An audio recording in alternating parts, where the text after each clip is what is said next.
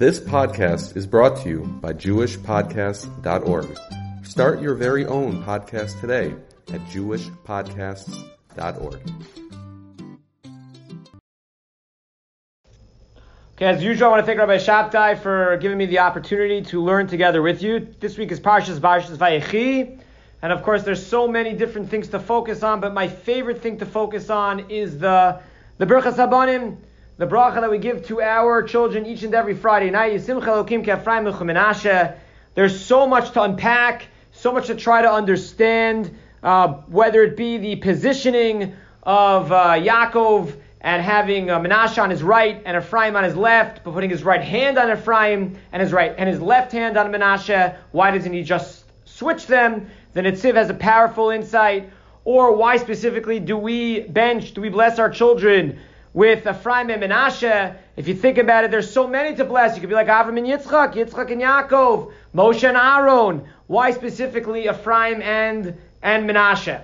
So what I wanted to discuss today for a few moments is a beautiful Torah of the Slonim Rebbe, as I do every week, in which we can try to understand, hopefully, a little bit about the machlokas, the dispute that takes place between Yaakov and Yosef. So let's understand what happened over here. And you can look at Os Aleph, page Shin Zayin, the very end of the first Chelek, Sefer Bereshis of the Nesiv Shalom. And he raises the following question. We're not going to read it inside because I want to get to the answer and to develop and understand exactly what the Nekudas HaMachlokes, what the basis for their argument was. But if you understand the story, so here we have Yosef, the favorite child. He's told by his father, he sees his father is on his deathbed, wants to make sure that he gets a bracha for his two sons. He brings Menashe and Ephraim. He places Menashe on Yaakov's right. He places Ephraim on Yaakov's left. And lo and behold, he sees that Yaakov switches his hands. He puts his right hand on Ephraim and his left hand on Menashe. And immediately, Yosef responds and he says, Lo chen avi. No, Abba, Tati, that's not so. Ki zeh ha'bachor. This is the firstborn. You made a mistake. You may not have seen. You put your right hand on the wrong person. It's supposed to go on Menashe. To which Yaakov responds, Vayima'en aviv. He responds, he refuses. Vayomer yadati b'ni. I know, yadati gam hu yeh la'am. I know that Menashe is also going to be a nation. V'gam hu yigdal, and he's also going to be great. V'ulam, however, achiv hakatan yigdal mimenu. The younger one's going to be greater than the older one. V'zaro yeh maleh hagayim. And the seed, the progeny of Ephraim is going to be quite large. What exactly are they arguing over? Is there something that Yaakov was privy to more than just the ability to give a bracha? Is there some philosophical debate that's taking place between Yosef and Yaakov? Yaakov puts his right hand on Ephraim. For some reason, Yosef sees something in that is incompatible with what he believes in and therefore tries to correct his father, and his father refuses to do so because he's not willing to accept what exactly is going on over here. So in order to understand what's happening over here, we have to try to take a step back and understand who Menashe and Ephraim are, what their names represent, and it will begin to open our eyes into understanding perhaps what the basis for this debate between Yaakov and Yosef was. So take a look at the second paragraph, which begins with the words V'yesh lomar. V'yesh lomar bazeh di'inei ha'inyan sheyosef nischalek lebeis shvatim. We know that Yosef, as of all the shiftei kad, of all the 12 sons, he was the only one in which his tribe, his shevet, divides into two. That's not something that's the case with any of the other shvatim. Yosef, who was a complicated biblical personality, was actually divided into two because he represents two different midos. On the one hand, he's sur meirah. On the other hand, he's the asay tov. How do I know? So take a look at the names of Menashe and Ephraim. Menashe. The name Menashe represents in Yoni Sur Meirah, turning away from the bad, the evil. Right? Hashem saw, he recognized all of my suffering. That's not exactly speaking volumes about the positive experience he had in Mitzrayim. Yet when it came to Ephraim, top of the next column, the Ephraim in Yono Asei Torah, Ephraim represents the do good. First I turn away from the evil, and then I go and actively do something that's good. HaKadosh Baruch Hu allowed me to be fruitful in this place of suffering. Shegam be'eretz anyi, even in this place, b'sochecha taivos, which is filled with negative lusts and desires. Hifrani Elokim ba'aseitov, HaKadosh Baruch Hu allowed me to be fruitful and multiply, to be able to do good. And so Yosef represents the Sur Meirah, but he also has that dimension of the Aseitov. And that's symbolic, that's representative of the two names of his sons, Menashe and Ephraim. And with this dichotomy that exists internally of Yosef, expressed by the names of his two sons, perhaps, says the Nesiv Shalom, we can now understand what exactly the Machlokes was all about. Listen to this fascinating play-by-play script that the Nesiv Shalom provides for us in terms of understanding what was happening behind the scenes, what Yaakov and Yosef really meant when they were saying these psukim. Now I can understand what exactly this conversation that took place between Yaakov and Yosef, which should go first.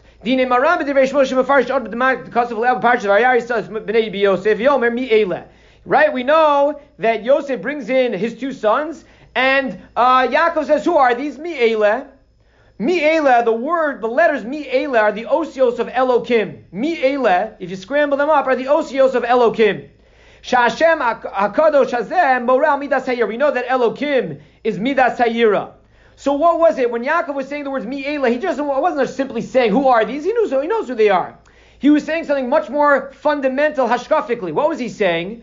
The Yaakov Ra'ah, he saw in Menashe and Ephraim, these two sons, Shem Ovdim as Hashem Yisbarach Be'ikar Midas Hayira. He saw that these two sons were serving HaKadosh Baruch Hu through the lens of Yiras Hashem. Va'alkein Sha'al, and therefore he asked, Mi'ela. He asked to Yosef, who are these guys that are serving Hashem through Yira? Madua ikar avodasam hi b'midas ha'yira v'lo b'midas ha'ava. Shari midas ha'ava hi gavoa yoser. Yaakov asks Yosef, I don't understand. I know you're presenting me with your two sons, but I can see that your two sons are serving HaKadosh Baruch Hu through the lens, through the prism, through the platform of Yira. And I want to know why. Why aren't they serving? They're very frum people. Look what you were able to accomplish despite being surrounded by all the negative influences. Why aren't they serving HaKadosh Baruch Hu on the higher level of Ava? Why are they only doing it with Mi'ele Elokim, with Yira?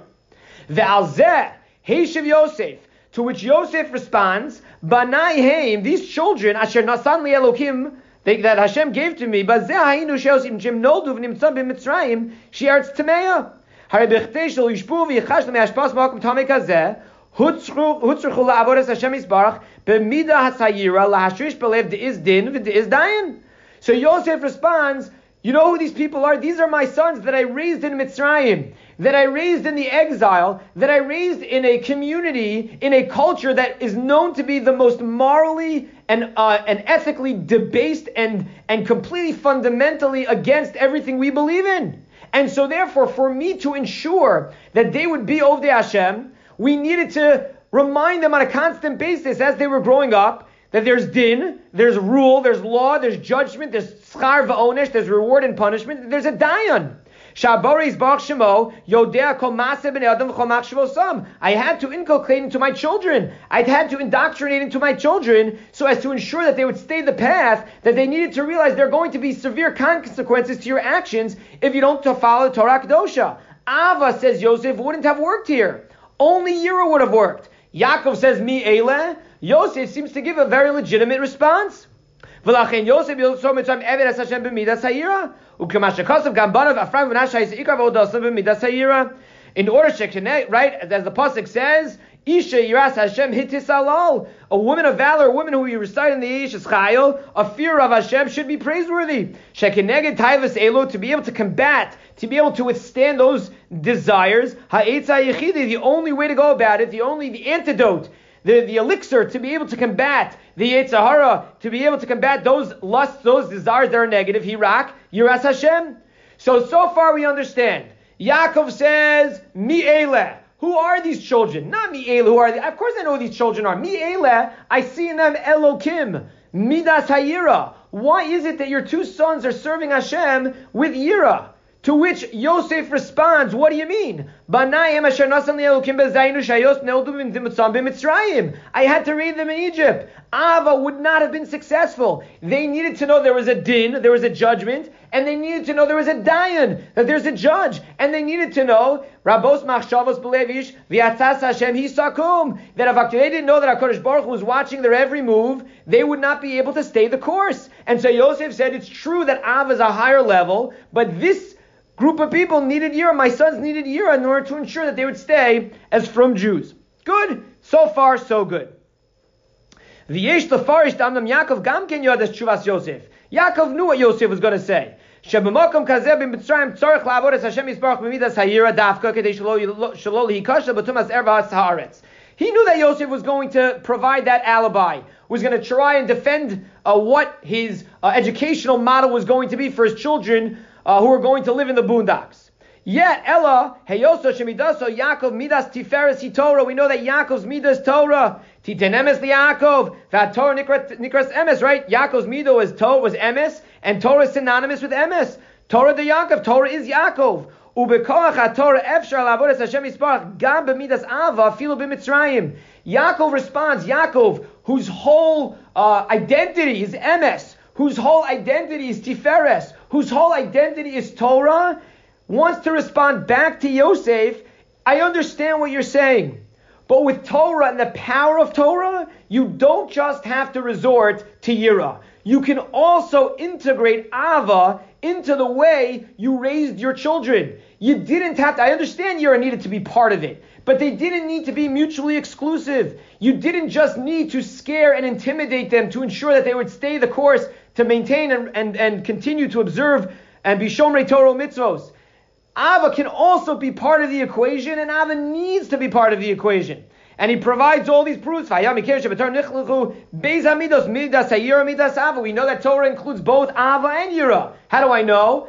So on the one hand, we know that the Torah is described with fire. And fire generally is a more intimidating type of image, and so therefore it represents Yira. But we also know that Torah is representative of water. Anybody that's thirsty goes and drinks, says Yeshaya. We know that Mayim is really what Torah is all about. Umayim, being able to provide, to quench our thirst, Himidas Ha'ava. That is something that demonstrates the Asay Tov. It's not the Sur Meirah. So Yaakov responds back to Yosef and says, wait a second, I understand that Yira has to be part of the equation, but why are you excluding Ava? Why can't you also share with your children how much Hashem loves them? Why is it that you're only intimidating them? Why are you only telling them that there's a din and a dayan? Why not tell them about the Avas Hashem and then how much HaKadosh Baruch Hu loves them? And listen to how he closes this up. It's so unbelievable. Now, with all of this as a backdrop, now you can understand the basis for the machlokes between Yaakov and Yosef. Let's go. Remember, Yaakov switches and puts his right hand on Ephraim. Yosef says, no, you got the wrong son. It's Menashe. What's the Nekudas HaMachlokes? What is the fundamental kernel that they are disputing? So listen carefully to what he says. Unbelievable. Look at the last paragraph of Os Aleph, page Shin Ches, right-hand column. Ubazeh muvor midakasuv. Vayishlach Yisrael Mino, Vayashes al Rosh Ephraim. Why was Yaakov so insistent on putting his right hand on Ephraim? Ephraim and